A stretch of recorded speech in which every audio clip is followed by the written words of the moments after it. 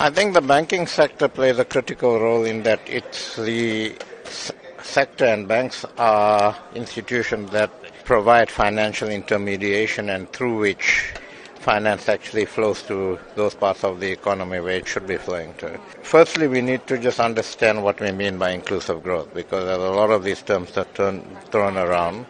And I think what we need to do is we need to look at the structure of our economy, and banks are quite involved in the CEO initiative to look at that, and ask ourselves, are we, in the way we do business, not only in banking but across the board, are we actually proactively, for instance, enabling SMEs to enter into our procurement systems, for instance? Are we actually conducting our business in a way that begins to develop skills and the sort of skills that we need for the fourth industrial revolution, if you like? And we need to actually begin to look at our economy, see where the restructuring is needed, and business needs to begin to take a longer-term view towards this, to say what's in the long-term interests of business and business sustainability.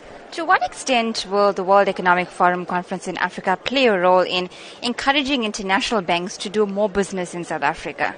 We have quite a few international banks in South Africa, okay, and we have the second most soundest banking system in the world. So banks, international banks have absolutely no hesitation in coming to South Africa to do business. They respect our regulatory environment. They respect the way we manage our banking system in this country. The issue here is whether the economy is growing fast enough for banks to be able to do good volumes of business. Now, our banks, those banks that are in South Africa are very sound and are operating well. But because our economic growth is so low and we have pedestrian growth, the volumes of bank business is obviously limited, because banks can only grow and the volumes of business grows as there's economic activity, and they are able to actually lend money to corporates and others to participate in that economic activity.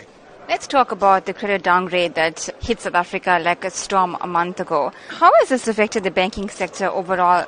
And we know that South Africans were certainly very worried about how this will affect the man on the street or ordinary families at home. It's early days yet, okay, but in the medium to long term, what would happen is as banks go out into the financial markets to raise money, which they do all the time, it will be more difficult to raise money and the money will be more expensive because of the downgrade to junk status, okay? There are certain fund managers, international fund managers, who are, through regulation, forced to actually withdraw from countries that are downgraded to junk status. And if Moody's downgrades us, then that would actually trigger that, and it will take investment out of our country. If banks, when they go out into the market and they have to pay more for their money, that gets passed on to customers. When you borrow money from a bank, you're going to pay more.